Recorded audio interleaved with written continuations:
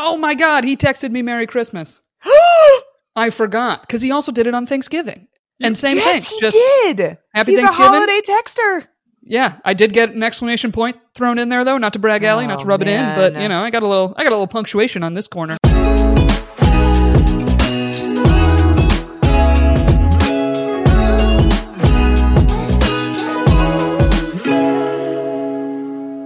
Hello, everyone. Welcome back to Finding Mr. Height, the podcast. I am your co-host, Erica Spera.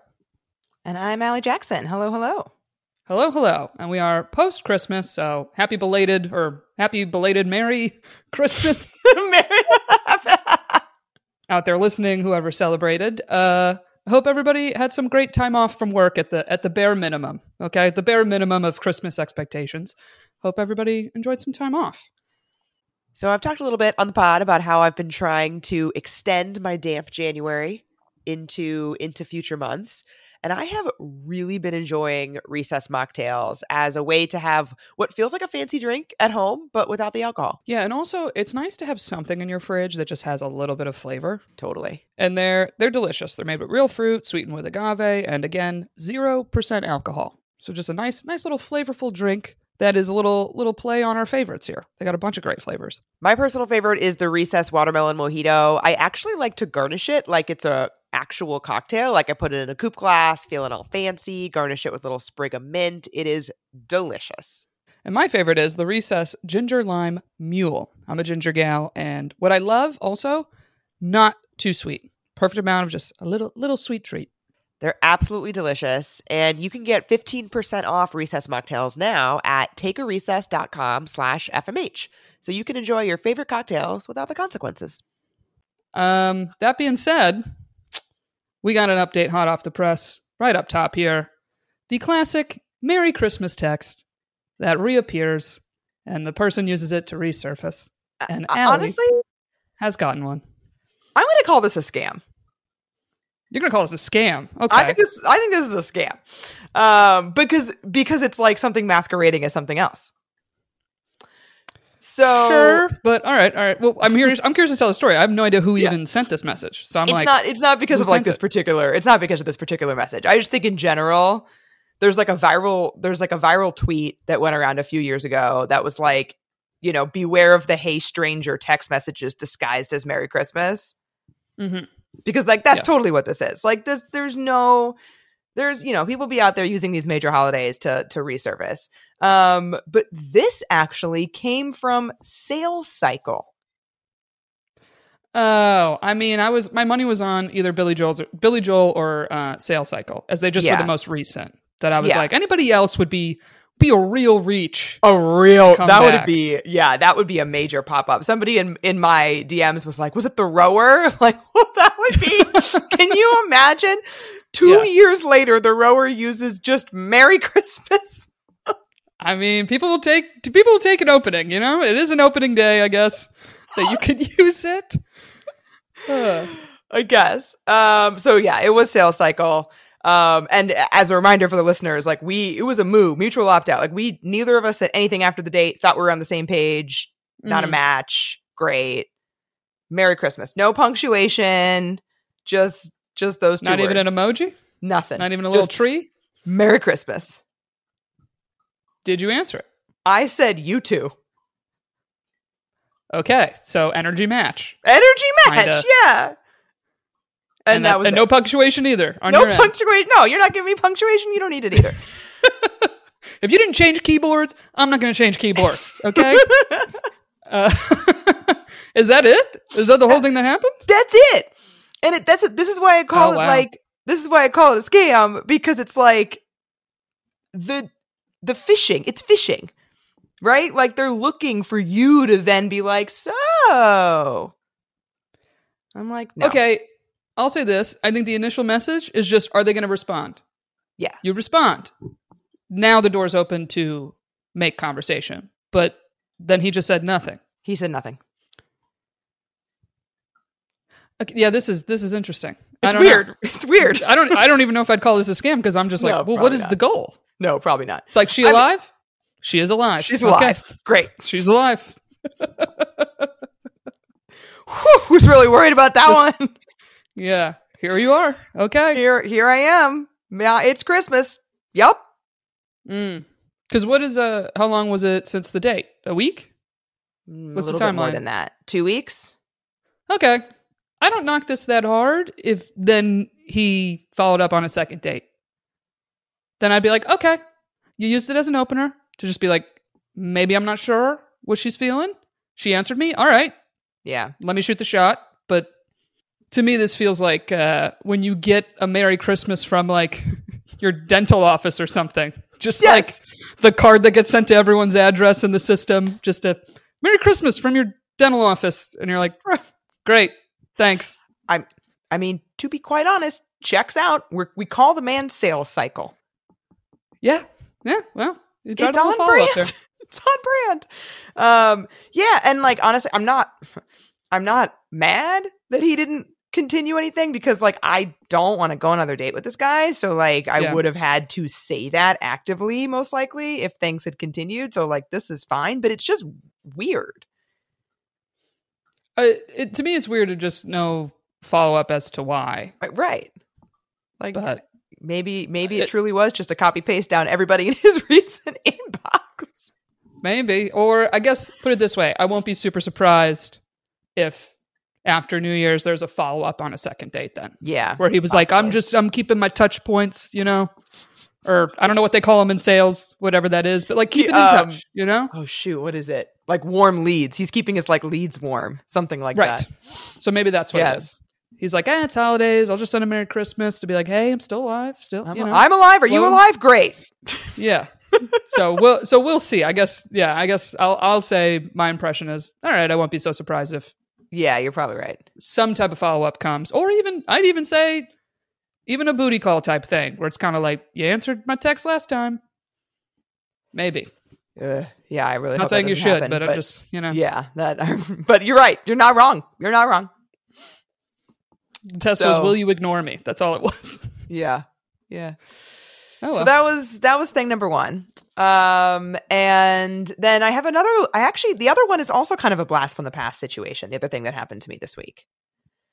So last week was talking about how I had tried that Hinge hack, and then I was like, they reeled me back in. I was going to delete my account. I have not resubscribed. So I am now using the free version. Yeah, but just changing the filters made different. Yeah, but they did. They did reel me back in a little bit where I'm like, getting some traction. And I got an incoming like from somebody that I'm not 100% sure, but I am pretty sure, 75 perhaps, that my matchmaker presented him to me as a potential match. Oh, like familiarity. Okay. I think so. If I recall correctly, he didn't live in New York yet. He was living in I want to say Philly. And she had presented him to me as you can say no to this guy because he's not in your radius, but I liked him and I wanted to present him to you. And I didn't go out with him because he didn't live in New York. And I was like, when he does move here, we can then revisit, basically, is how we kind of left it. I think it's the same dude. Might be, yeah. Did you send a like? No, he had liked me. Oh, interesting. Yeah. Does he? Sorry to interrupt, but yeah. Did he get shown you? Do you know? I don't know. Because with the matchmaker, do you get shown first or they get shown first? I'm pretty sure that I get shown to them before I even hear about them. I'm 100% sure. So yes. Okay. All right. If it's this guy. If it's this guy, then he already saw you. So he probably was like, oh, that girl. Yeah. But he didn't say anything about that in his comment. He sent me a comment. What was the comment?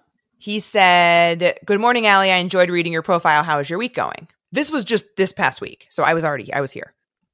So I said, "Good morning. I'm in California for the holidays. Still morning over here. It's going pretty great. I'm visiting family and working remotely until Christmas. How about yours?" And then he wrote me a message that really gave me the ick. Oh, what did he say? He said, "Being with your family, ..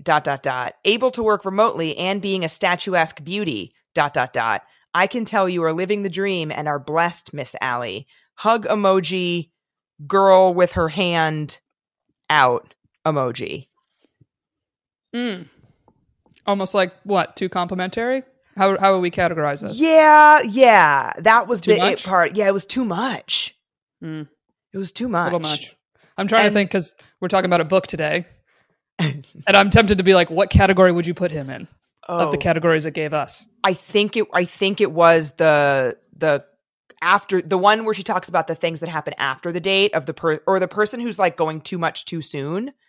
Yeah. What did she call that?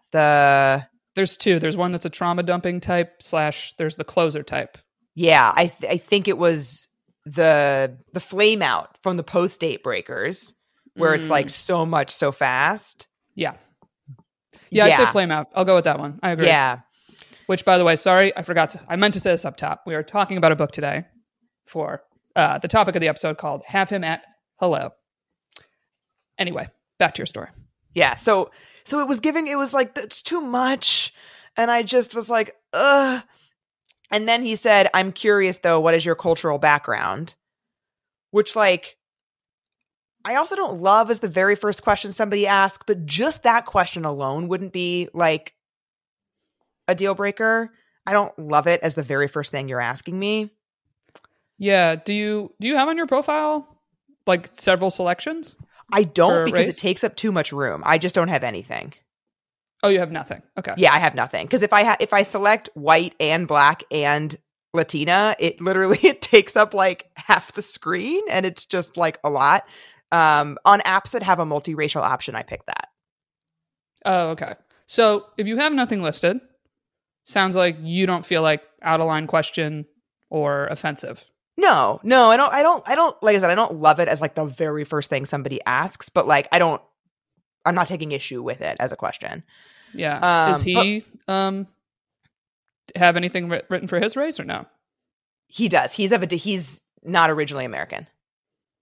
Oh, okay. So also cultural background then makes sense a little bit too. Yeah. That actually might be hinting at like, where are you from? Possibly. Yeah. Like a legit from, not the sneaky from. Correct. You know what I mean? But he had said the other part, and I was just like, this is just so much. And I was working at the time. So I read it. I was like, I need to deal with this later. And so, but I screenshotted it because I was like, I want to talk about this with you. So I had screenshotted it and like put it aside to be like, you know, I'll deal with this message later and we'll talk about this later. Mm-hmm. And then I went back into Hinge the next day and he had unmatched me. Yeah. Well, that's the, what would I call this?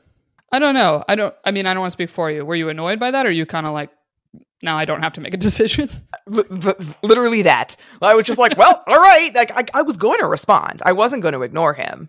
Mm-hmm. And also, I sometimes do take a day to respond. Like I literally won't see it if I'm truly busy. Like I told him I was traveling. I was at home for Christmas. Yeah. So like it feels that a little temper soon. tantrum kind of. Like I've had where, you know, you give someone your number on the app, whatever, or even messaging in the app, they'll say something and maybe you are going back and forth. And I remember one time I had just 10 minutes. I didn't answer somebody. I think I gave them my number, texted me. 10 minutes later, I got a text that's like, oh, busy with a bunch of Ys. Oh, fuck off. And I was like, okay, dude. And that's so hard to not get an ick with that. But it's a little like, okay, are you so entitled that I must answer you immediately? Like I don't have something I'm in the middle of? Right. Anything? Yeah. Yeah. So yeah, but mostly I was just like, all right, now I don't have to decide what to do with this message. He's made my decision for me. So better in that sense, I guess. But I did feel like it was a little trigger happy for him to pull the unmatch that quickly. Yeah. It seems, I don't know if demanding is the right word. I'm struggling to find the correct word for it, but it's a little bit like, I don't know, princessy? What word would you say to describe this?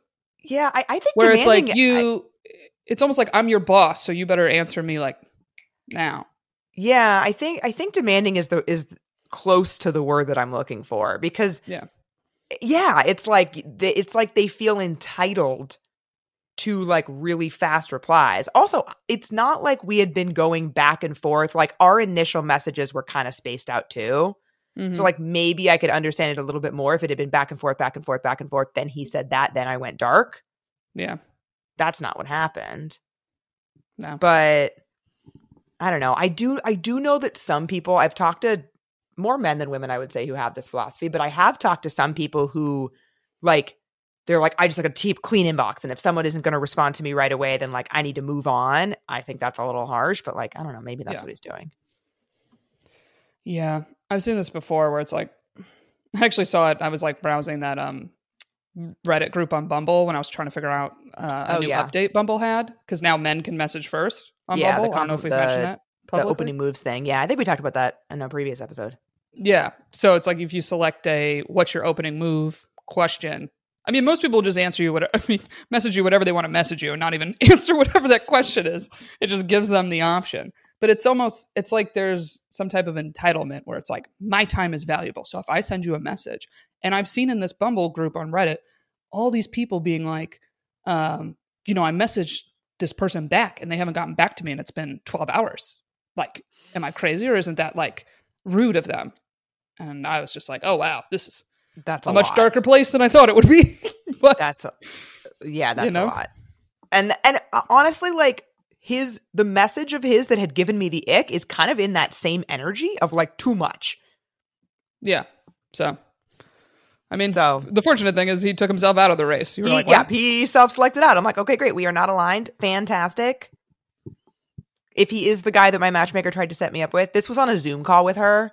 My official matches are in my email. Like when she officially matched me with someone, she would send me like a whole thing about them and I could look it up later. I have all those emails. This, however, was presented on a Zoom call. So I don't have a record of like who he was.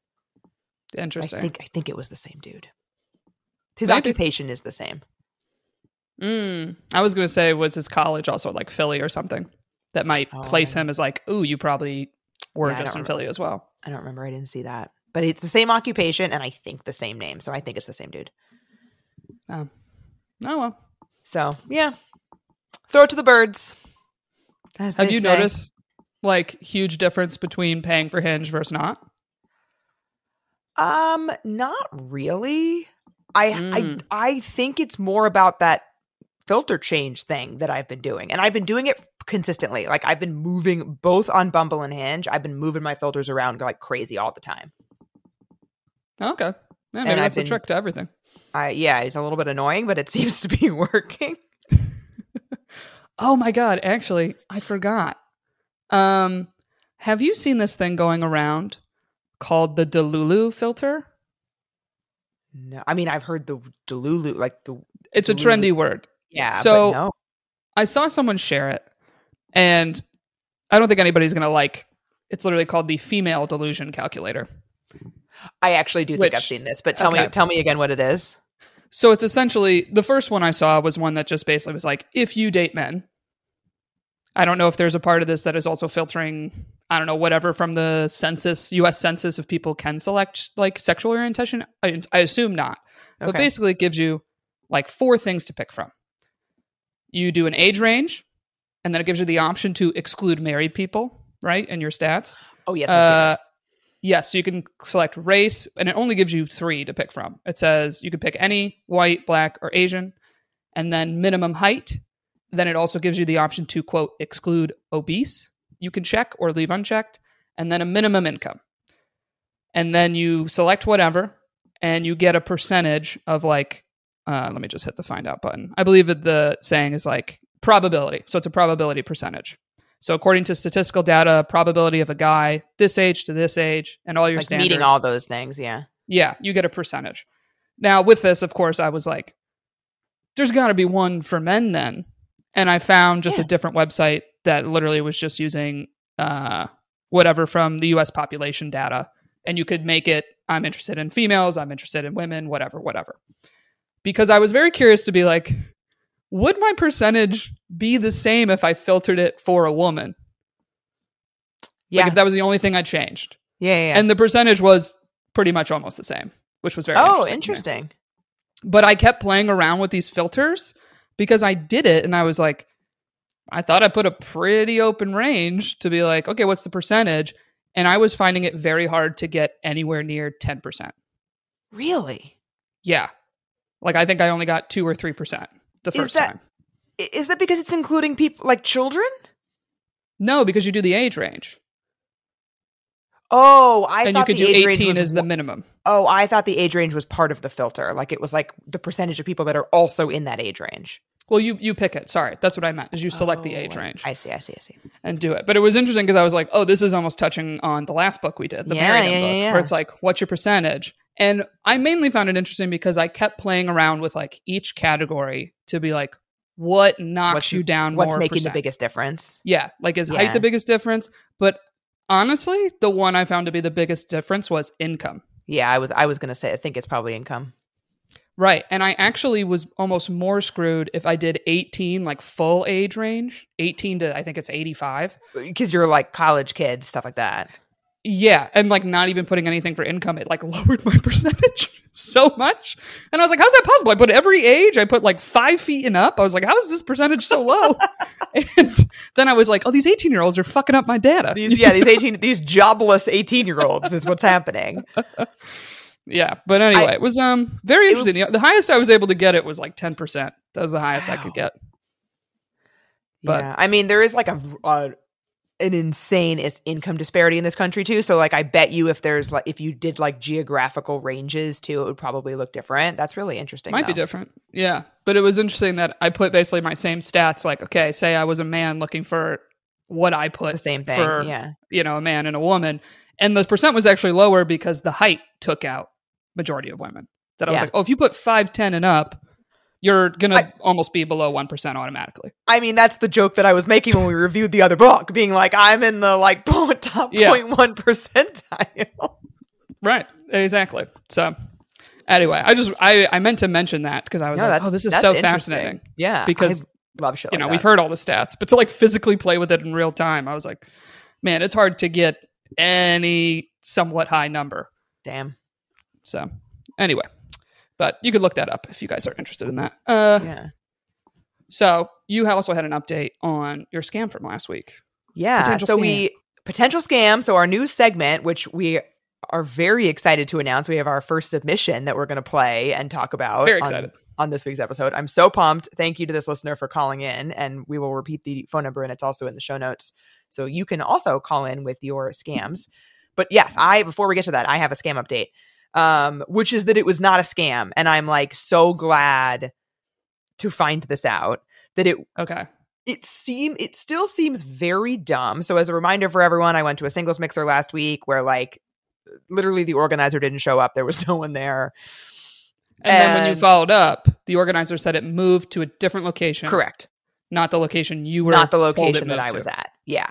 So I still don't think that I buy their explanation of what happened, which is that there was a misunderstanding with 2 different people that run the events, and that one of them thought that they had to cover, and it was at this other location. And so she was the woman that I had mentioned who came in literally talking about how she was wearing last night's clothes and had to cover this thing, that person had misunderstood, and that there was a totally separate event happening that had a lot of people at it. I feel very iffy about that explanation. So it is a scam. That being said, maybe. That being said, though, they offered to everyone who went to that other location either a refund or a free open bar at their next event, which is actually a higher value than the ticket, because the ticket for this event did not cover open bar. So like they are making good on the situation. So what do you think you're going to do, though? Would you give this event another shot? Yeah, I would. I can't go to their next one. Mm-hmm. But I think I will. I think I will give it another shot. Okay. But do you have the guy's like personal? I'd be like, give me your personal phone number. I'm going to double check this address before the next time. I'm now DMing with him. So I think I will just DM it to be like, just to confirm, this is the place I'm going to today. Yeah. Okay. All right. Give it another shot. So yeah, so maybe it still was a scam, but now they're backpedaling and fixing it. I don't know. Very weird situation. So essentially, they're sticking with their story.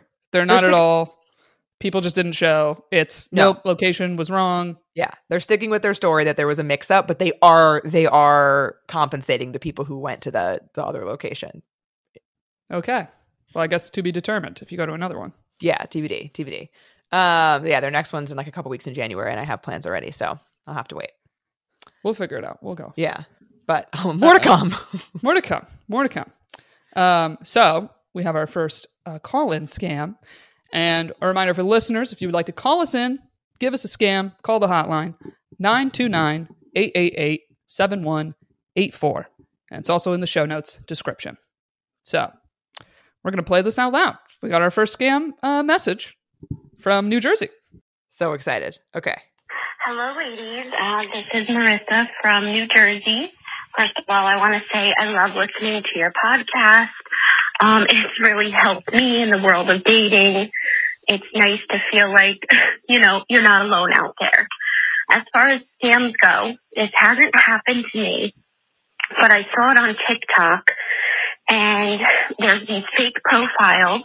They get people to come out on a date to a restaurant, and then they unmatch them or unfollow them by the time they get to the restaurant.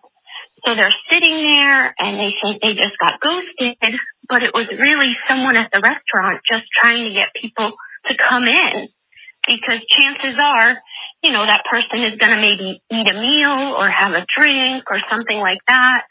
And, the waiting staff was in on it too. Not sure if anyone actually, had that scam, but thought I would bring it up and let you guys know.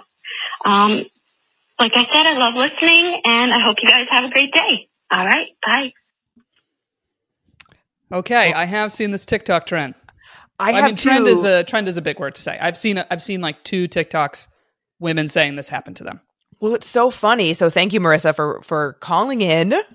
So excited we can finally say that phrase. It's so funny because we got this voicemail. We said, okay, great. We'll use it. We got it like the day that we had recorded the last episode. So we're like, okay, great. We'll use it for next week. Since then, I've gotten 3 or 4 people DM me the videos about this scam, potential scam. Were they all New York City based restaurants? Do we know? They weren't about specific restaurants is the thing. So like I did a bunch of research, and I've still been unable to find, and I'm curious if you have, I've been unable to find like anyone naming names. Yes. I also haven't found that, that's why I was curious. Like, if this is really happening, then there's got to be more than one girl that got sent to the same restaurant. Yeah. Like there's got to be receipts, like literally. And so I have a friend who is a food blogger and works with a lot of restaurants. She goes to a lot of restaurants, and I asked her about it, being like, 1, have you heard about this? She also happens to be single. 2, though, like, this seems like a lot. Like, this doesn't seem like the effort for this would be worth it. Mm-hmm. And she said, personally, I don't think any restaurant owner I know would be able to pull off something like that. Most of them can barely use Instagram. She's like, if it's someone, it's not the owner. It's not maybe a bartender, but not the owner. And then she said, and even if it was a marketing company or like a social media manager, that is so much time to spend for something that may not even be worth the return. I gotta say, I think I agree. Same. And this might play into the female delusion a little bit, okay? And the book we're going to talk about actually has that section of asking women, what do you think the reason is that the second date didn't happen? And this reason is, he's really a restaurant. It didn't happen because it's a restaurant owner trying to drum up business. It couldn't possibly be that I got stood up. That would never happen to me. It's the restaurant owner who's struggling for business. And I could also see this having happened like one time with some crazy restaurant owner, and then it became one of those urban legends that like all of a sudden it like gets out there that everyone is doing this. I just don't think it's just so much. That's doing so much. It's a lot of effort, honestly, that I'm like, I would more believe it was a bartender who was working a shift that is not busy. That I'm more likely to believe than the owner. I could totally see that. But then it's like, I do have a friend who got, this is a while ago now, but I do have a friend who got invited on a date. And when she arrived, it was the bartender who was working. Like he invited her to a date to his shift. That's pretty bad. It's pretty bad. And then the bar got like unusually busy. And so they didn't even talk. My God. Okay. Yeah, that story just confirms another thought I had, which was like, are men even conniving enough to do this? No. Like they are rarely thinking 8 steps ahead. Yeah, I just really don't think, because even if there were some restaurant owner who was like social media, I guess it's not social media, but like dating app savvy enough to be doing this, I just don't think the return would be worth the time you're spending doing this.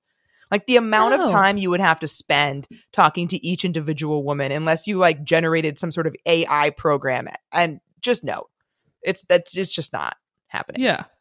It's like the amount of time would be, worth a 90-day fiance situation. You're trying to get citizenship in a country. Yes. Then it's worth the time. To get someone to come in and buy a glass of wine feels like a lot.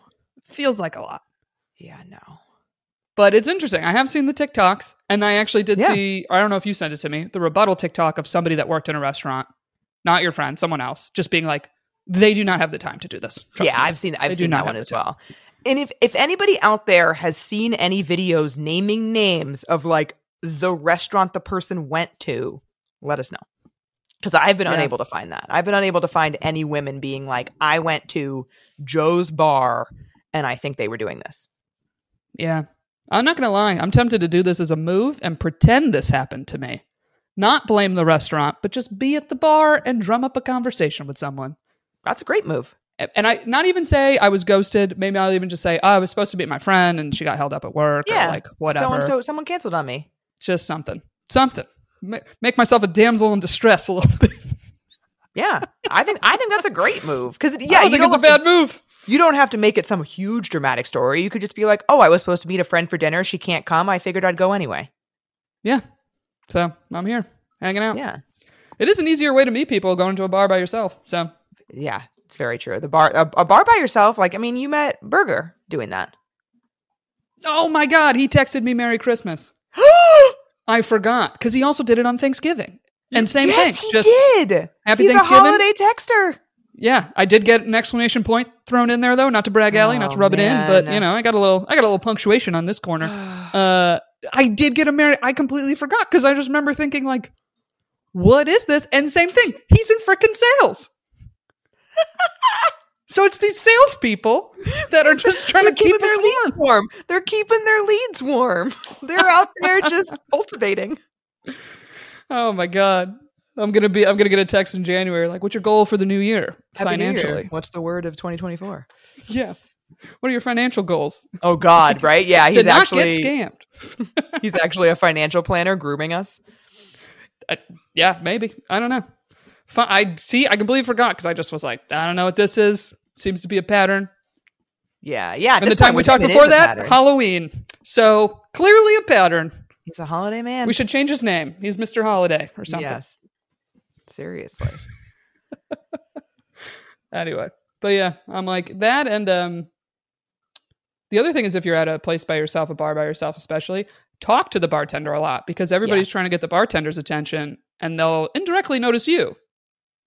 Yeah, very true. Or like the bartender, I've like done that before, was talking to the bartender and then have asked him about another guy at the bar.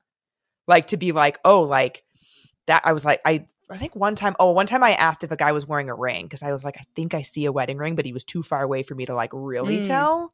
And so I just said to the bartender, I was like, is that guy down at the bar wearing a wedding ring? He's like, yeah. I'm like, oh, never mind then. Okay. Yeah. Also that. Yeah. Figure out who's a regular. Get any info on them. Never know. Bartenders can be your best friends, guys. Yeah. It's not a bad move. Bartenders can also help you get away from someone you don't want to be talking to. Well, there's also that for sure. That's happened to me more than the other way. Listen up, guys. If you haven't heard yet, we're coming to the DC Comedy Loft for another live podcast Thursday, March 21st.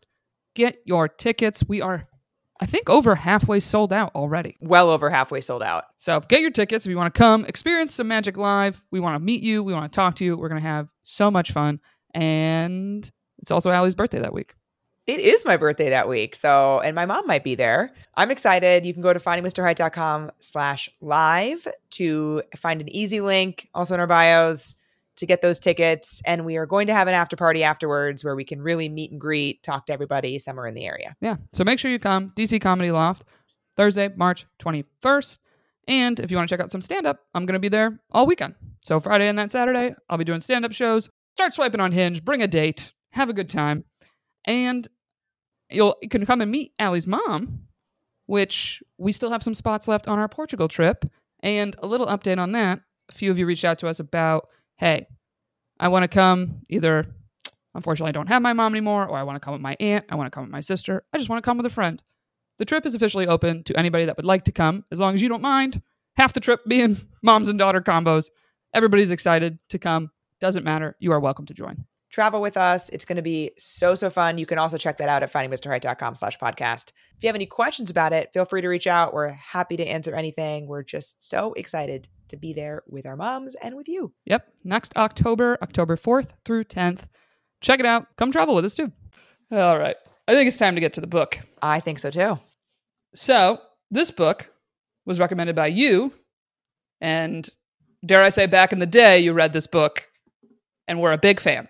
Oh yeah. So this was the original self-help, putting that in quotes, relationship-y type book I ever read. This is like the book that was the gateway to the relationship books for me. At the time, it was called Why He Didn't Call You Back.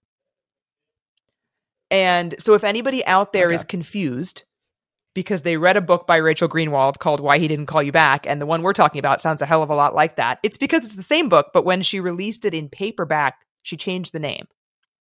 Funny, I saw that other book pop up in my Amazon recommendations because I bought this through Amazon. So yeah. So I got really nervous actually when I was prepping for this episode because I went into my Kindle because I had the same Kindle account that I had when I was 22 when I bought this book, and it was still there, but it was called Why He Didn't Call You Back. And I was like, oh fuck, did I give Erica the wrong book title for this episode?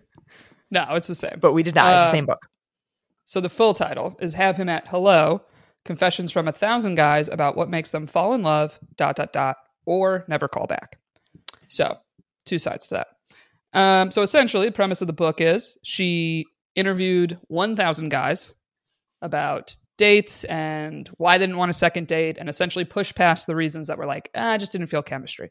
I didn't feel this. And she also is a matchmaker, right?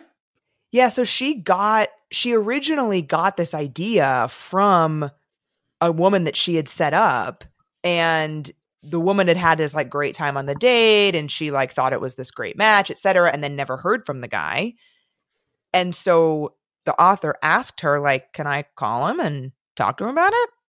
And like that was her first exit interview. And like you said, she's like, I had to push through. I had to ask a lot of probing questions. I had to like really dig in there. And that's how she came up with the concept. She also has a master's degree in, I think, statistics. Like she's like very into data and research. And so I at the time, you know, I still like these things, but like that very much appealed to me, that it was like based on, you know, not just anecdotal or like, I feel like this. Like it was based on like, no, real people said this. And then I took notes and made data. Yeah. She also claimed that she thinks they were really honest with her because she said, I'm asking because I can set you up with someone that would fit more what you're looking for. Right. So like, yeah, so they had like give me the real feedback. Yeah. Like I'm not here to, you know, even give that feedback back to whatever girl you went out with. Just like, give me the feedback. I know plenty of single people. I'd be happy to set you up with someone that you match more with. Yeah. And that's the part that like, I think the exit interviews thing is awesome as a concept. And like my matchmaker did that.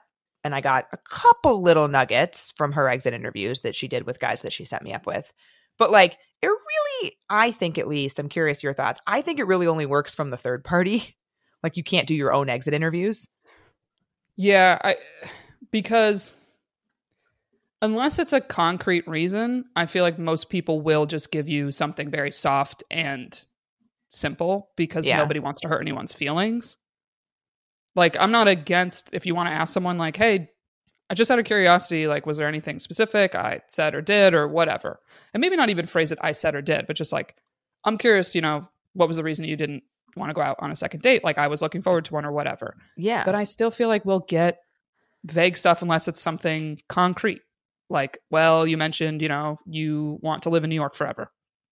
And, I thought about it. I went home and I was like, when I want kids and a family, I want to live in a house outside the city. Okay, fair. But I feel like unless it's a concrete reason like that, even if somebody asked me, I'm like, I would hesitate to tell them myself. Yeah, I think I would even hesitate to tell a person that I know is going to tell them. Because what she suggests doing at the end of the book, after she kind of goes through all of the reasons that she gathered, which we'll get into, she suggests, if you want to do this, to have a friend or somebody conduct exit interviews for you.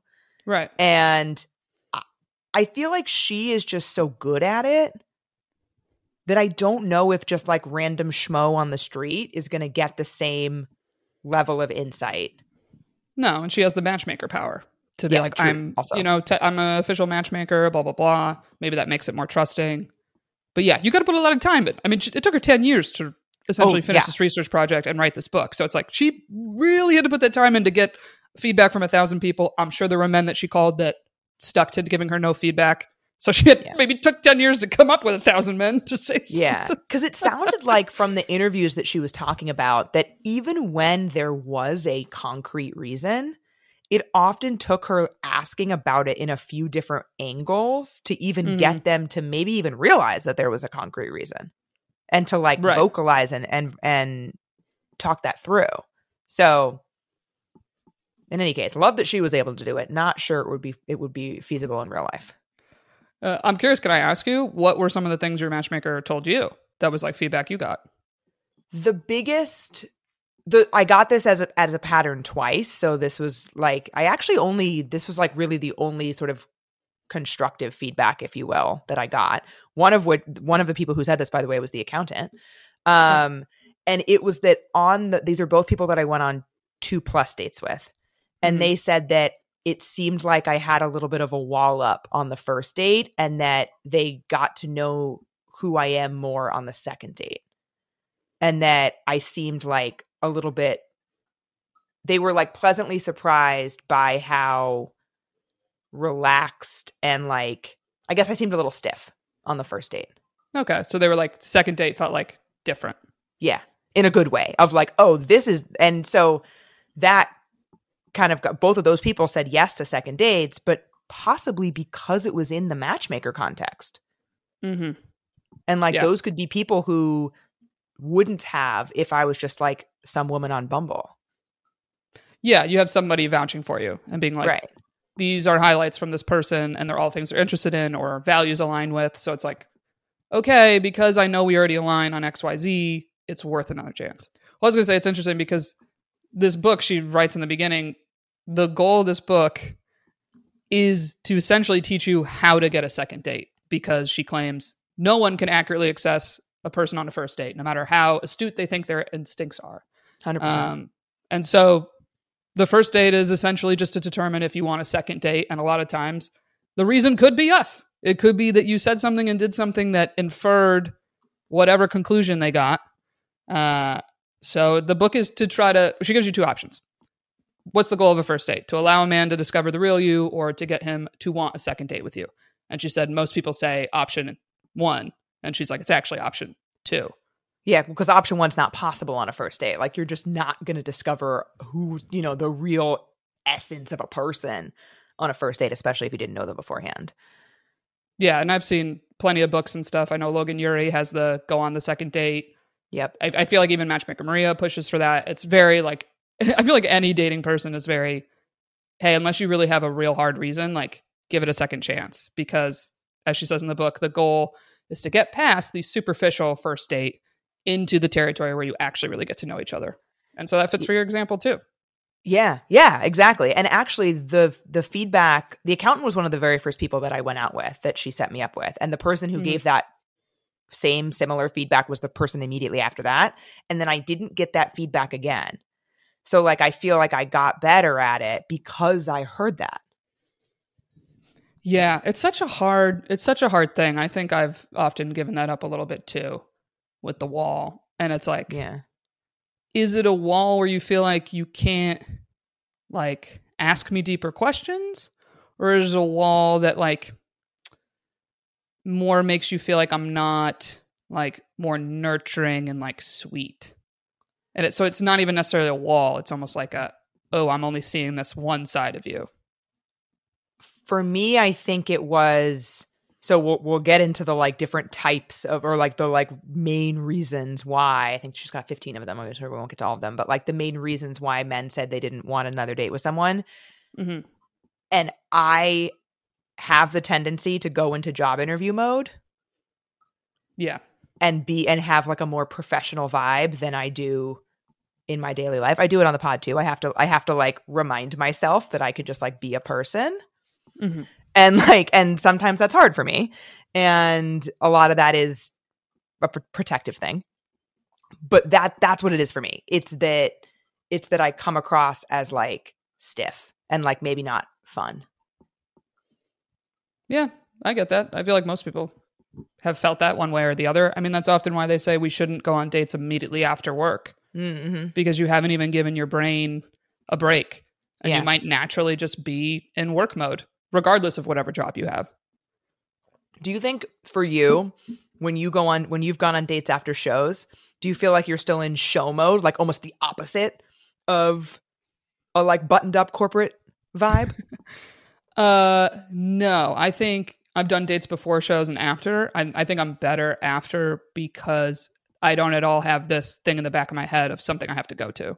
Oh, yeah, that makes sense. And then I'm like going to work. Yeah. So I think overall I'm just like a little more relaxed. Yeah. Maybe I am a little more loosened up too, because I was just on stage, or also just the fact that a lot of times I'll be by myself for the majority of the day. So the fact that I just stop somewhere and literally talk to people is like a warm up in itself. It's just like, hello, speak to a few humans and then go on the date. And then go on a date. Yeah.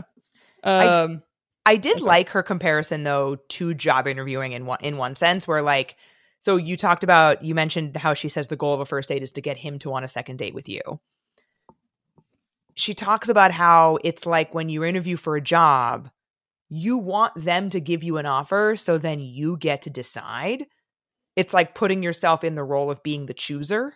Like, obviously you're not going to go out with everyone. You're also deciding if you want to go on a second date, but but her sort of thesis is that you want to be the one making that decision as much as possible. Yeah. Or the comparison is also like, in a job interview, you essentially are talking about strengths and weaknesses, but we are taught and trained to pitch our weaknesses in a certain way. Right? Not necessarily that they're a strength, but almost like pick a weakness that is fair and not something that would be super penalized. Like, I mean, people might disagree with this one, but I have said in an interview before that I know I'm not the best speller. I was like, I'm not the best speller. I know I have to recheck my spelling a few times. But it's like, but I said recheck it. You know you have to, right? This is what I do. Like, but that's something that I was like, I don't think that says I can or can't do the job. Yeah. It's like, all right, Erica's got typos. I said, hey, if there's someone who's a great speller on the team, I would happily let them read my stuff before wherever it gets sent, it gets published, yada, yada. So something like that, I feel like is like, okay. Because that's what it says in the book, is it's like, because this is what's hard. Reading this book, it's very hard to not be like, I feel like this is telling me to change so much about myself. Yeah. It's more being like, hey, first impressions can then make people almost look for more things in that category. Yeah. And count it against you like more times than one. And that's what reminded me of this book, is when we were talking about the Marry Him book, there was something that came up in that episode that reminded me about this, because it was like somebody sees one little thing that they think means that you're a certain way, and now all the other stuff that you do is going to be seen through that lens. Whereas like somebody else could do those same things and they wouldn't have that assumption about them because it never had started that way. Yeah, I think one of the examples was like, you might originally see someone as controlling off the top, but then as you actually get to know them, you more see them as like organized and very detail oriented and very this and that. So it's like every quality we can see in a bad light or a good light, but often certain qualities like controlling, it's like, I don't know how you pitch that in a good light off the top. Like, I don't know how you do something that gives that subtle, I guess, signal, and someone doesn't feel this like, ooh, don't tell me what to do, reaction. And like, I love that you brought up that it can off the bat seem like the book is telling you to like be different than you are. She brings that up a few times where she's like, that's not what I'm doing. So I mentioned I was reading the same version that I read when I was 22. And I took notes in that version in my Kindle when I was 22. And I highlighted things, I wrote things down. And going back to how I interpreted it then actually made me kind of sad. Because I interpreted it that I needed to change. What did you, when you left reading the book, what was like the number one thing you felt like you were trying to change about yourself? So getting into the date breakers. So she goes into the like top themes of like, if she could boil down what all of these guys said, the top, I think there were 15 themes of why they didn't want to go on a second date with someone. And before I even get into that, this is something I thought was really interesting, is that when she asked women about why somebody didn't want to go on a second date with them, overwhelmingly women thought it was something that was outside their control. Like, I'm a certain religion, I'm this, I'm that, but actually it usually was something that they did or said. Yeah, it was like 78% of women said it was something that wasn't in their control, right? Like timing, that was one. What was the other one? Fear. Or like they're scared to get serious and commit. Right. Or he could tell I wasn't into it, and so he just backed off. And 78% of women think that it's one of those reasons, or like a reason that she can't control, but only 15% of men agreed with that. Yeah. 85% of men actually gave reasons that had nothing to do with any of those things. So like when I heard that when I was 22, I interpreted it as, oh, okay, so I should change everything that I'm doing and change all of these things about myself in order to get it in my control that these people want to go out with me.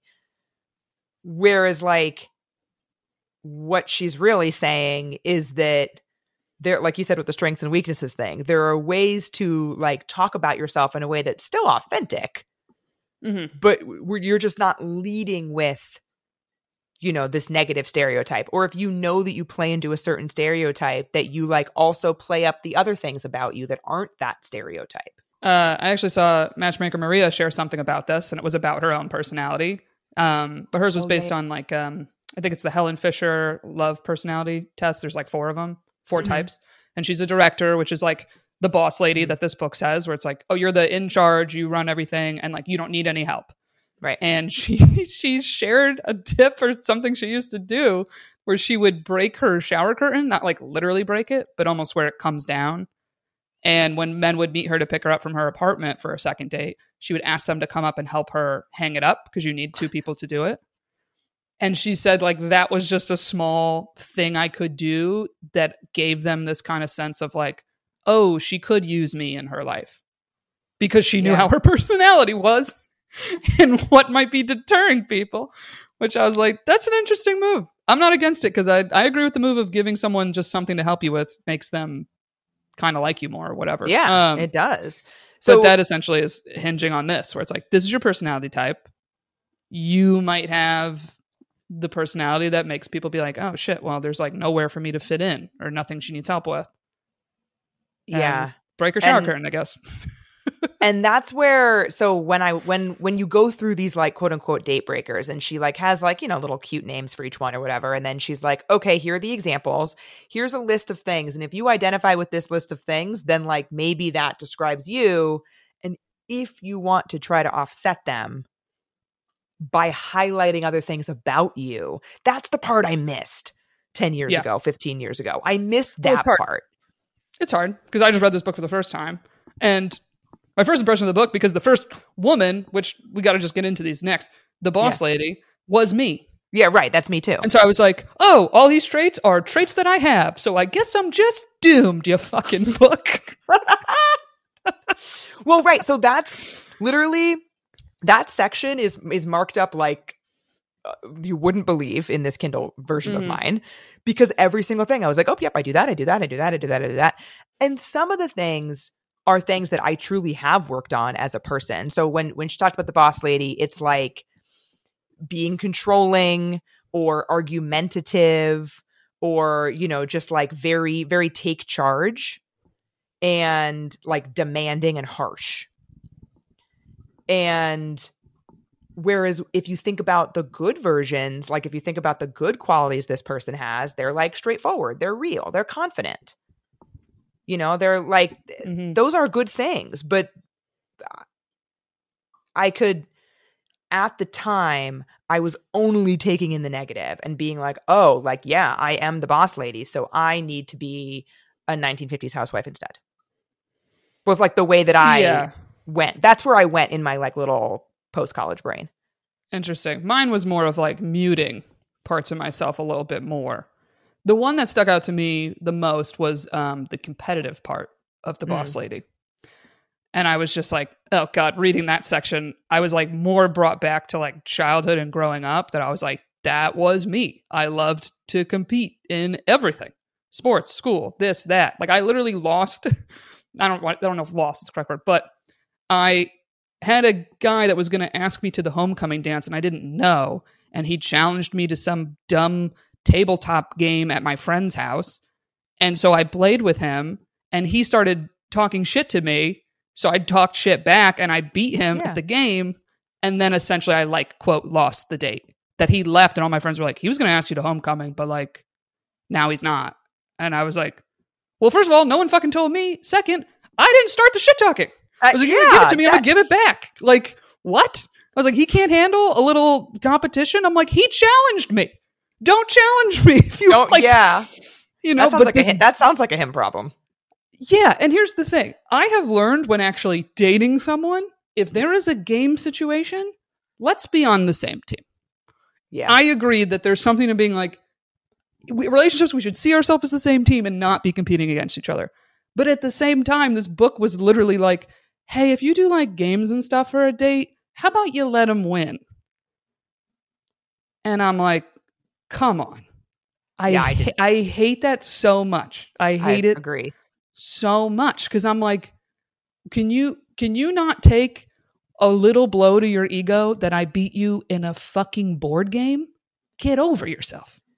Yeah, the part that I internalized from it is that, yeah, no, fuck that. I will never let them win.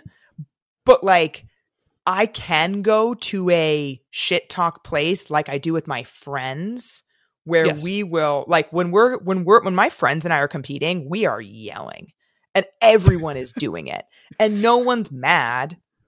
We're all just like going at it and we're all so competitive. And then 2 seconds later, everything is totally fine. Like that's just our dynamic as like, we are teammates on the volleyball court. So like when we do other stuff, I have had to actively train myself that I cannot bring that dynamic into dating because other people aren't like that. Yeah. And it said a line that I agreed with that was like, you know, in sports, it's not about whether you win or lose. It's how you play the game in terms of sportsmanship. Yeah. So it's yes, but I feel like that automatically applies where it's like, but that's the part I don't like is I'm like, if someone beats me, I'm not going to be a sore loser. Precisely. So the fact that we'll say like, you know, you shouldn't beat men because then they're sore losers. And I'm like, how about they learn to just not be how about they sore learn losers? to be better losers? Yeah. I also didn't like the like masculine feminine part of the boss lady part that said stuff like what you're saying of like, you know, if you can't beat men or like all of that thing. The other piece of the boss lady that I really took to heart when I read this originally that I wish I hadn't is dressing differently. The dressing more feminine? Yeah. I do think that there's something to be said for like you mentioned not going on dates coming from work, right? Like showing up to a date in like a conservative pantsuit directly from your, you know, like corporate office is probably just not giving a very datey vibe. Like in the same way that if and a I'd guy say that showed for up men or women. Yes, the same way that if a guy showed up in a suit with like his tie all the way up to his neck, like I'd be like, what are you doing? But I remember that my boss when I was 22 at my very first job out of college knew when I was going on dates because I'd be wearing a dress. Yeah. Yeah, because that's what the book says. I mean, yeah, they've done studies the thing men find most attractive in women's clothing is dresses, skirts, things that are flowy, things that are just naturally more flirty. Color is another thing, a colorful thing instead of an all black outfit. And I'm not saying you should or shouldn't do that. It's like, that's the data. If you want to take that data and try to use it to your advantage, which sounds like that's what you were trying to do, by all means, you can do that. If that's what you feel good in and it makes you feel more flirty and more feminine or whatever, then do it. You don't have to, but it's like, the ball don't lie. You know what I mean? Yeah. The ball don't lie. Yeah. So that's what I spent my entire time at the time focused on this section, because the other sections, like, there were a couple things in the other sections where I was like, oh, maybe a couple things, but this one, I mean, similar to what you said, I was like, yeah, this is me. Cool. We're getting right into it. So you've mentioned before that people, your family or your friends and stuff, have mentioned to you that they could see you with a more quote unquote nurturing guy to like balance you out. And she mentions that as well in this section. This is actually the part I just forgot. This is what I wanted to talk about. Oh, perfect. Jinx. Perfect timing. Thank you for asking me this question. So this is something I feel like I flip-flop on a little bit, because I don't disagree with the book when it's like, hey, if you're a boss lady personality, which is more masculine energy, okay, it just is. It's like, look, and it said most women that are this personality are looking for that. It's like they're looking for their equal in a way, and they want someone that's just like that. And she's like, but the truth is, how's it been working, right? How have you been meshing with those people? And when I look at people that I end up actually dating, even for a little bit, even if it doesn't turn into a long, serious thing, they tend to not be that personality. So like reading this right now, I read it and it kind of was like, yeah, I probably would mesh better with someone that is a more nurturing personality. And I think the main thing with that is like, it kind of maybe is a wall of mine that I'm just not naturally like that with everybody. I'm kind of like, you got to earn it a little bit is my natural feeling with that. So when people are like that with me first, then it's like, it melts me and makes me a little soft. Yeah. I mean, you talked about that with the nurse. Yeah. Nurse was a big one in that department. Yeah. I mean, he's literally a nurse, switches. This book also brought up nurturing jobs, and number one jobs that men quote like, and nurse is one of the top ones, like I've said before. So anyway, I think, it's something that I read that and I'm like, I don't disagree with it. Yeah. But I think what's also hard, if I'm to be like bluntly honest, there's also this thing where it's like the qualities of the boss lady that I had men that were very attracted to, like that I was very driven, that I was very ambitious, that I was like that director type personality. They're like, I just love that you like run shit. I'm like, yeah, what up? Honestly, tended to be also a lot of men that were like not anywhere in life. And they were highly unmotivated, in my opinion. So there was this frustration that I'm like, I love that you love this about me, but I hate that you have what feels like none of it. None of it. Yeah. Because there's a way to be nurturing and like a softer balance to your powerhouse without just being like a blah that's just floating along. Yeah, it's not even a blah. It just literally would be from a career standpoint. Right. I was kind of like, I can't see a real future with you when you have no motivation and direction, or almost like a content where you are in life with like several roommates and this and that, and just like, oh, you think it's cute and funny that you haven't figured out how to manage your money or get out of debt, or like, it's not cute. It's not cute. It's not attractive. And when I was younger, it was kind of like, okay, we're young and like we're all figuring out these things.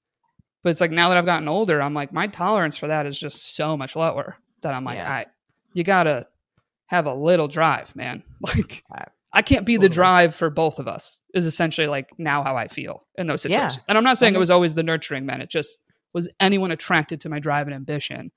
I found to not be ambitious. And I'm like, that's why you're attracted to it. Because you don't have that. That makes sense. So that's what's more frustrating about it in a way. Yeah. So the last thing I'll say about Boss Lady specifically is like, I feel like this is like the version of like, quote, alpha male. And like, look, they're just the terms we use and are the most common, so bear with me. But it's like a lot of this book, a lot of times it's kind of like boss lady is like full alpha male. And I feel like what they're trying to pitch to you is being like, we're not saying turn full beta. It's like everybody, I feel like, wants someone kind of in the middle. So even with women, let's flip it to women. Women, I don't know any women that really are like, I want super alpha male guy. But I also don't know any women that are like, I want super beta guy. It's like all of us want someone in the middle where you're like, yes, I would love a nice and nurturing and kind person, but not someone who's a pushover. The same way you want someone who's like driven and motivated, but not like cold and dismissive and harsh, you know? I think it goes back to what we were talking about with Rachel last week, where we were talking about toxic masculinity and healthy masculinity, where there's like a way to exhibit these traits in a way that is super healthy and admirable, and then a way that is toxic and that people don't want to be with. Yeah, because I have seen people that are dating, quote, the super nurturing type of woman. And if anything, I feel like the flip and the annoyance with it comes just later in dating. So it's almost like I have the bad quality that I'm probably turning people off quickly in the beginning. But then when people actually get into like longer committed relationships, that's one of the top complaints I'll hear from my male friends is they'll be like, I gave her this thing to do, or like somewhat of a crisis happened and like she couldn't handle it. She freaked out.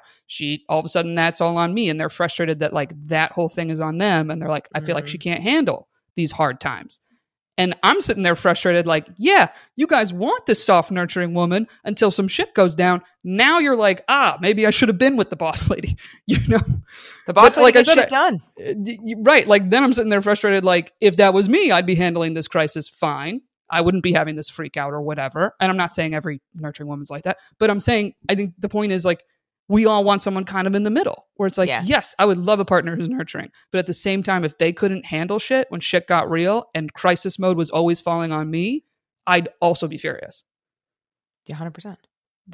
It's a balance with everyone. So I feel like with all these little stereotypes they give us here, or categories, I feel like it's all like kind of an extreme, and it's just telling people like, go a little more towards the middle. Let's go a little more towards the middle. Yeah. Another one that I found interesting was the bait and switcher. And when you first hear the bait and switcher, you think catfish. Like you think, oh, this is somebody who lied. And this was written before online dating was that heavy. Yeah, this was in 2008. But even, you know, like at the time, Match.com, OkCupid, whatever. But interestingly, 35% of the men who cited this were not on a blind date. So it was not that they showed up and looked different. Mm-hmm. It was, and even those who were on a blind date said that technically, most of them said technically that she had represented herself fairly. So it wasn't like an outright lie. It wasn't like pictures of somebody else or like, you know, pictures from 10 years ago or whatever it is. But it was like unmet expectations where they assumed something based on something she said, and then it didn't match up when they met. Yeah, and one of the big things it said was lying. And I think that touches on people feeling like, I think you're just pretending to be into this thing because you think that that's going to make me like you. And it's not true. And then there's also the lying instead of just flat out lying. Being like, oh, I go hiking all the time. And then it's like, oh, when's the last time you went on a hike? They're like, oh, a year ago. It's like, why are you putting up this facade with something so kind of basic? You know? Yeah, and even because I think most people will be like, oh, well, all right, I don't lie on my profile, like I'm truthful, like this will be fine. But what I found really interesting about this section were the things where like neither person was lying, but it was like there was an example where a woman on her profile had said that she exercises regularly. And then they get on the date, the guy asks her about it, and she walks to work every day. And for her, that is her exercise. He just assumed that exercising regularly means that she's like an athlete or like going to the gym every day or just doing something different than what she was doing. And so the book talked about being more precise in your profile and being more specific to try to avoid those like unmet expectations. So saying like a general, like I like exercising is vague. You should say like, I love spin class. Yeah, right. Exactly. I love spin, I love biking, whatever it is. Yeah, because it seemed like so many of these bait and switcher situations were not Like the woman would be like, I didn't fucking lie. Like that's true. And the guys were like, yeah, technically she didn't. But I still don't like it. Okay. I was going to say the other bait and switch it said was the classic, you're hitting it off via text and messaging. You meet in person and you're like, where was that, quick-witted person I was just talking to? That's why you or should whatever not talk very it was. much. Right. Yeah, that's partly building up expectations. So you mentioned this one already, so let's just go through this. The blahs. Yeah. Now, arguably, this is a category that could be people that are looking for spark and spark chasing. So it says dates that are just okay. Lack of enthusiasm, low energy, boring, no opinion.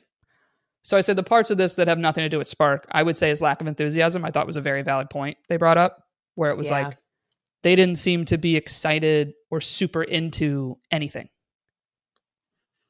Yeah, the examples that the guys gave brought up things like, oh, I asked like what she likes to do after work, and she was like, no, I don't know. Or like, what do you think looks good on the menu? And she's like, oh, I guess the chicken. Like, just seems like so like unimpressed and just not excited about anything, like you said. Yeah, and I think sometimes where a lot of women fall into this is when you are very excited about something and then you go in your head, well, this isn't something men like. So let's say reality TV shows.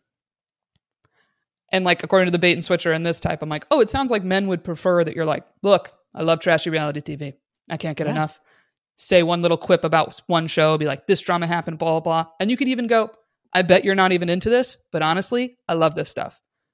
And I once had that as a conversation with a guy who was super into rap music, which I am as well. However, he was more into like the drama of the rap music industry. Where he was like, well, did you hear this person's diss track about Meek Mill? And then he came back and said this. And then he stopped and went, this is literally my Housewives. And I was like, got it. Like, I was like, got it. Okay. But I liked the light in his like eyes about it. Even though I was like, I know none of this stuff. I don't know if I care about this stuff. But the fact that you're like, I'm into this, it's my thing. Great. Yeah. I feel that way. My 90 Day Fiance references are that for me. We're like, I know that most people I'm on a first date with probably either haven't seen the show, aren't into the show, whatever. I have literally always been met with like a chuckle of like, that's so funny that you're like so into this, but like no one's turned off. Like I haven't had somebody be like, oh no, you're so into that show, we cannot go out again. Yeah. I mean, especially if you own that you're like, it's a trashy reality show. Yeah. And like, I can't think of one reality show that I'm like, not trashy at all. They're all a little trashy. That's why we're watching. Or like Billy Joel, when he came over and we watched it and he was like, yeah, I'm not going to be watching that again. And I'm like, that's fine. Like, you don't have to like this thing, right? So, but yeah, I think that was something that showing enthusiasm for something, also showing enthusiasm for the date you're on. And like being excited to meet this person and excited to talk to this person. Yeah. Yeah. It's like come in with some good energy and you'll be rewarded, essentially. Yeah. Next one here. Park Avenue Princess. So it's pretty much what it sounds. Very high maintenance, very prickly about their taste, high interest in money, and also typically lacks appreciation. Yeah, the thing that I thought was a very, well, there were a bunch of things I thought were good points, but she was talking about how people who are money detectives are not subtle, even though they think they're being subtle. And like men that she interviewed gave examples of women asking questions that they probably thought were very coded, but were obviously looking to figure out how much money they have. Like, do you have roommates? Oh, is it a 1-bedroom or a studio? Or like there was a guy that she interviewed from Denver and women would ask about the brand of his bike. Yeah. There was an example of like, instead of saying like, oh, wait, what hotel do you stay at in St. Bart's or Paris or what, insert expensive place here, just saying something like, oh, so where do you like to, travel and vacation? Like what places have you gone to that you really love? It's like, there are ways you can essentially indirectly figure this out, but I have been around people like that and it's obvious. Yeah, very obvious. And the other really good point in this section that she makes is she doesn't say like, oh, you have to offer to split or, you have to anything like that. but when being so genuine about appreciating that somebody is treating you and also doing it immediately versus like all the way at the end of the day. Like, I think it goes a long way when, you know, somebody puts their card down and you're like, thank you so much. Yeah. I mean, this is another thing that it's like, because I've seen like the male side of this where it's also like, I've seen a clip recently and it was this guy being like, I might take you to like a super, super nice place for a date. I'm really into you and I do want to impress you. But he said, he goes, I give full disclosure of like, this isn't what it's going to be all the time. Right. I don't have it like that. This is me like really, I want to treat you and I want you to feel extra special. And like, it is a little out of my typical range, but like, don't think we're going to be coming to whatever restaurant, bar, yada, yada all the time. And he points it out where he's basically like, because there's something to, you know, people being like, don't introduce me to something that you can't maintain either. Right?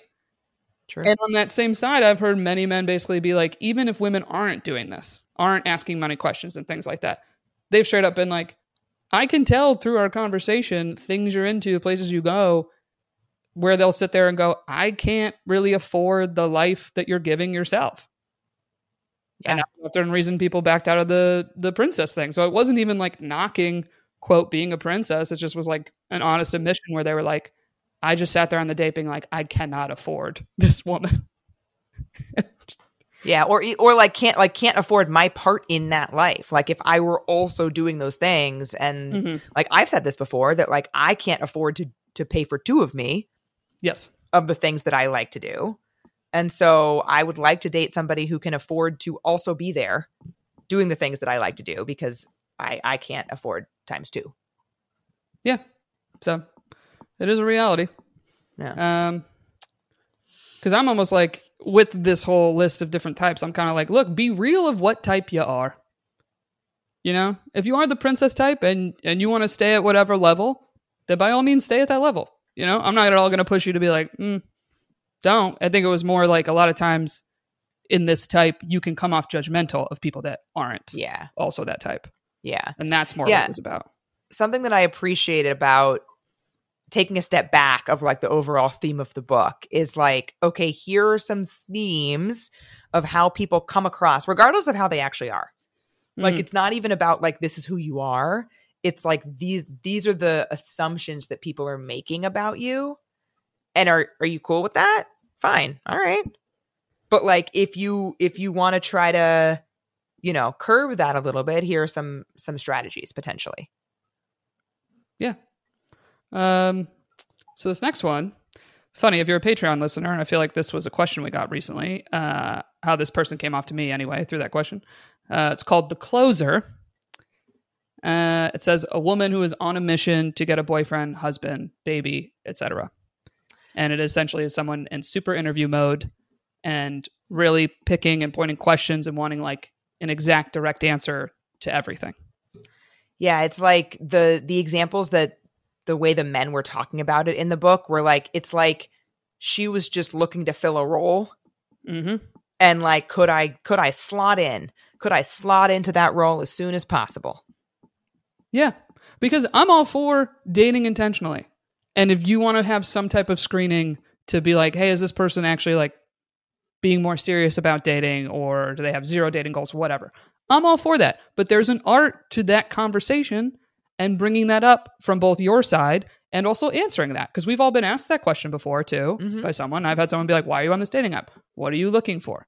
And you have to sit and weigh like, should I say like, well, hopefully my next first date is my last?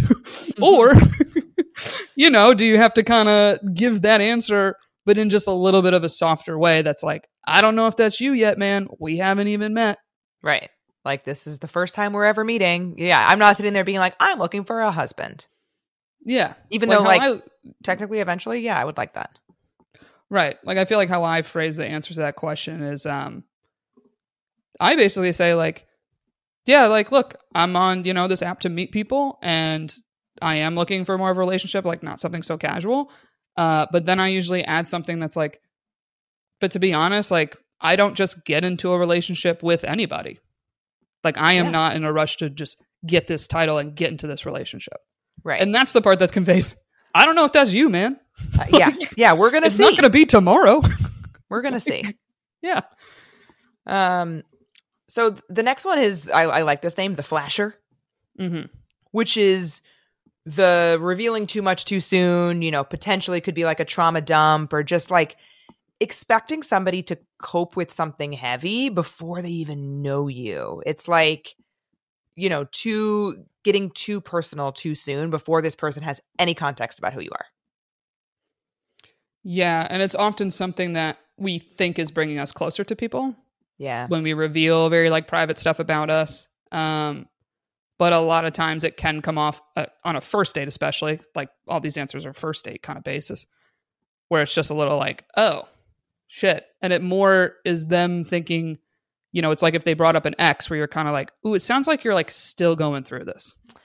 Yeah. There was an example. It's kind of like, you mentioned that guy in high school who like baited you with the shit talking. And then when you took the bait, he was like, oh no, never mind. Yeah. There was a guy in the book who gave the author an example of how he had revealed that he grew up in a household where his parents got divorced. She also had. And then they ended up like really bonding about how horrible that was and how, having an unstable home growing up and all this stuff. And from her perspective, they had really bonded. From his perspective, he, unbeknownst to her, obviously had a pattern of dating people who weren't stable themselves. And he then assumed, potentially wrongly, that she was feeding into that pattern because of that like overly intimate conversation that they had had on date one before they knew each other. Yeah, or dare I even extend this to like, do you look back on the date and go, man, that was so fun talking about my parents' divorce? You know what I mean? Like, it's like there's something to like building up to that with somebody and getting deep like that.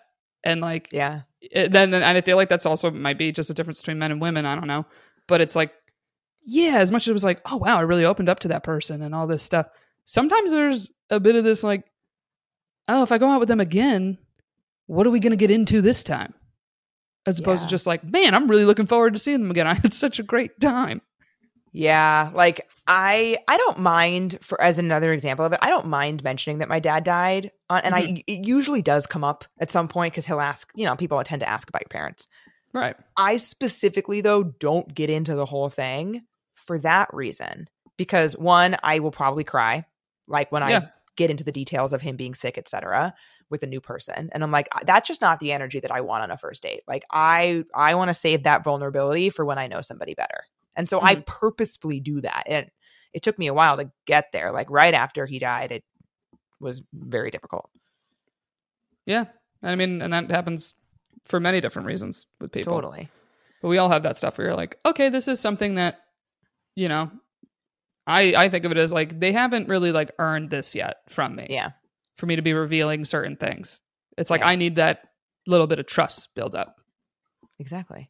So next one here, we'll do quick, is the Debbie Downer, which is someone who essentially is very negative, complain about everything, might come across as very bitter or cynical. Yeah, I think this actually kind of relates to the Flasher, because I think when people start to talk about dating, especially, and you get into this bitch fest where you're like complaining about dating and you're like, oh, we're really bonding about how tough this is. And then maybe you were just coming off as like bitter and cynical, even though you were both doing it. I think that's a way that this happens. Yeah, this is someone that I'm almost like, I want to tell them, you have the permission to lie on the date a little bit. Like you might truthfully feel one way about something, but you have to kind of realize like, this isn't like a story worth telling. And the same with actually when dating comes up. That's when I mainly sell myself to that, when they're kind of like, so, how's Hinge or how's Bumble going for you? And it's like, there's no real correct answer here. I'm either going to sound way too negative, or I don't know, according to this, maybe I'll imply I'm a whore if I'm like, dude, it's great. I meet all these like hot guys, I mean, everybody. But that's something that I like already have my trained like response a little bit, where I'm kind of just like, oh, like I've met some like really interesting people, and have had like some really nice dates and people I wouldn't have met otherwise. What about you? Like, done. Which that isn't even a lie. Like it's not. You're not giving the whole story of how you feel about it, but like what you just said is true. Yeah, but it's like, kind of reminding yourself like positive spin on it. Yeah. Positive spin. Yeah, the author, like, throughout this entire thing, she notes that, like, you get to control the stories that you tell. And the stories that you tell say a lot about you and how you view the world. Yeah, it's a little fake it till you make it, but there's science behind it that also, like, puts you in a better mood, you know? Yeah. Or, like, someone asked that question, you could just be like, well, we wouldn't have this, like, really fun night together if it wasn't for the app, so... Yeah, we wouldn't be here if not for Bumble. Right? Even if you're like, I don't even know how this is going so far. We've talked for 5 minutes. Yeah, right. but I know that we wouldn't have if not for the app. Yeah. Right. So there are a lot of these, but the last one that I would like to talk about is the never ever, which is making like categorical, absolute, like emphatic statements. I'll never do this. I hate this. I will do this. You know, I will live abroad, like whatever it is. And the example, one of the examples that was given in the book is something that I have accidentally done before, which is emphatically saying that I'll never leave New York. Okay. But here's the thing. There's the question. If that is the truth, is that bad to reveal?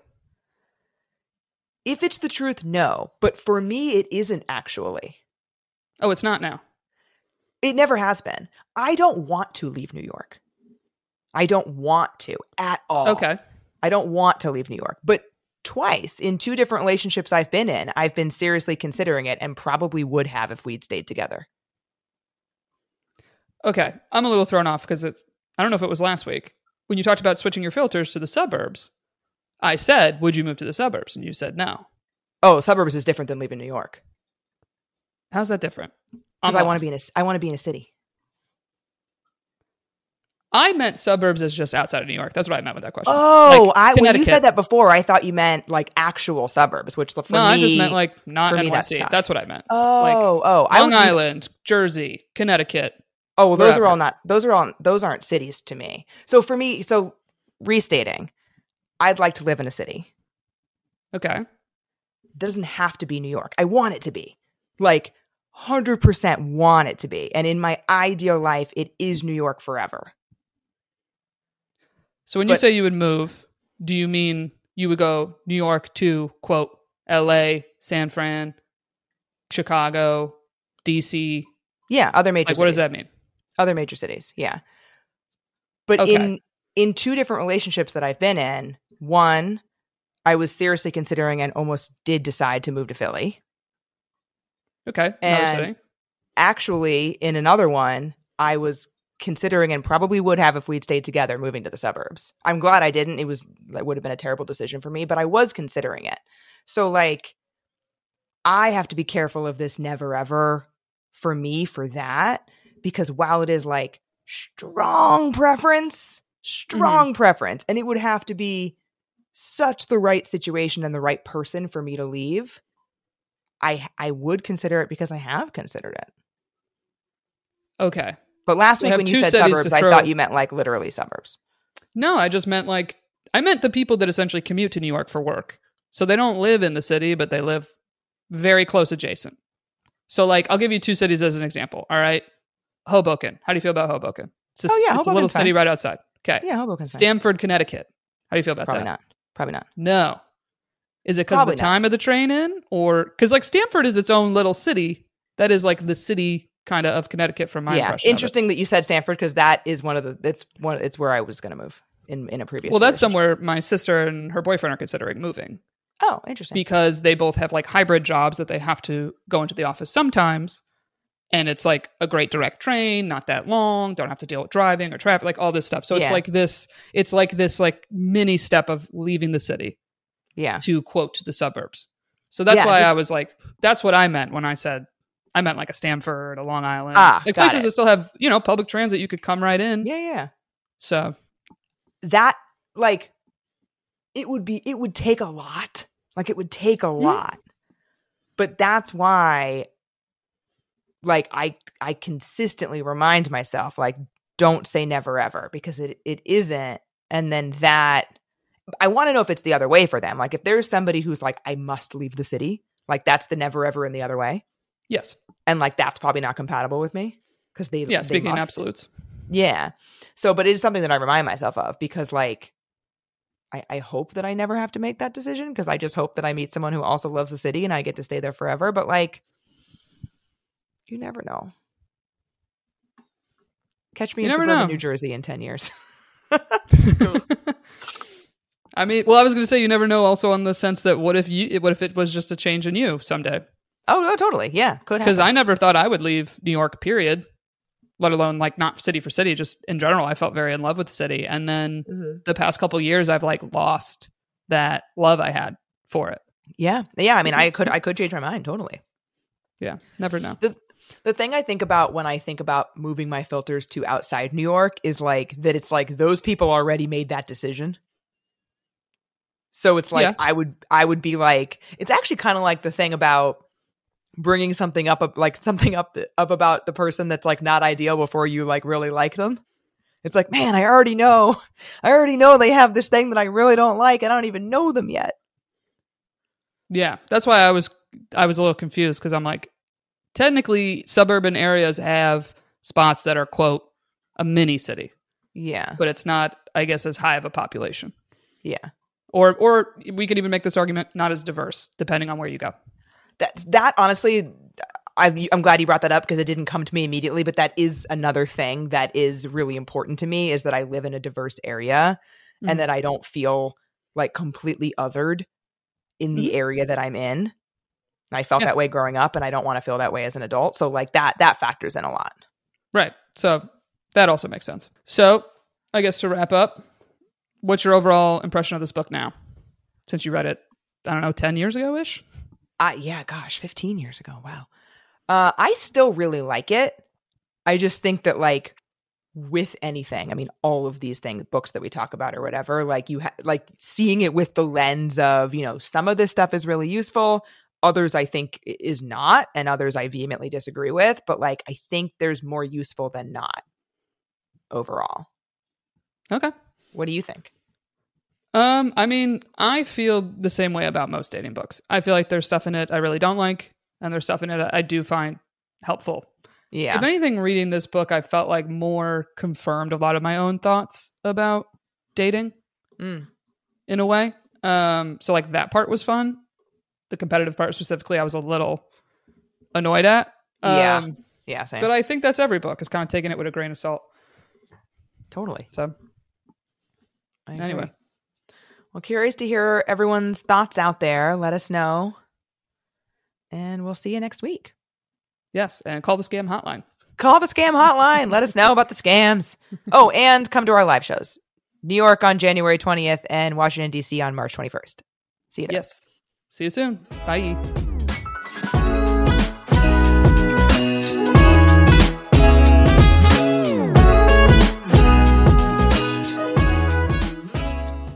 What's so special about Hero Bread's soft, fluffy, and delicious breads, buns, and tortillas? Hero Bread serves up 0 to 1 grams of net carbs, 5 to 11 grams of protein, and high fiber in every delicious serving. Made with natural ingredients, Hero Bread supports gut health, promotes weight management, and helps maintain blood sugar. Hero also drops other limited edition ultra-low net carb goodies like rich, flaky croissants and buttery brioche slider rolls. Head to hero.co to shop today.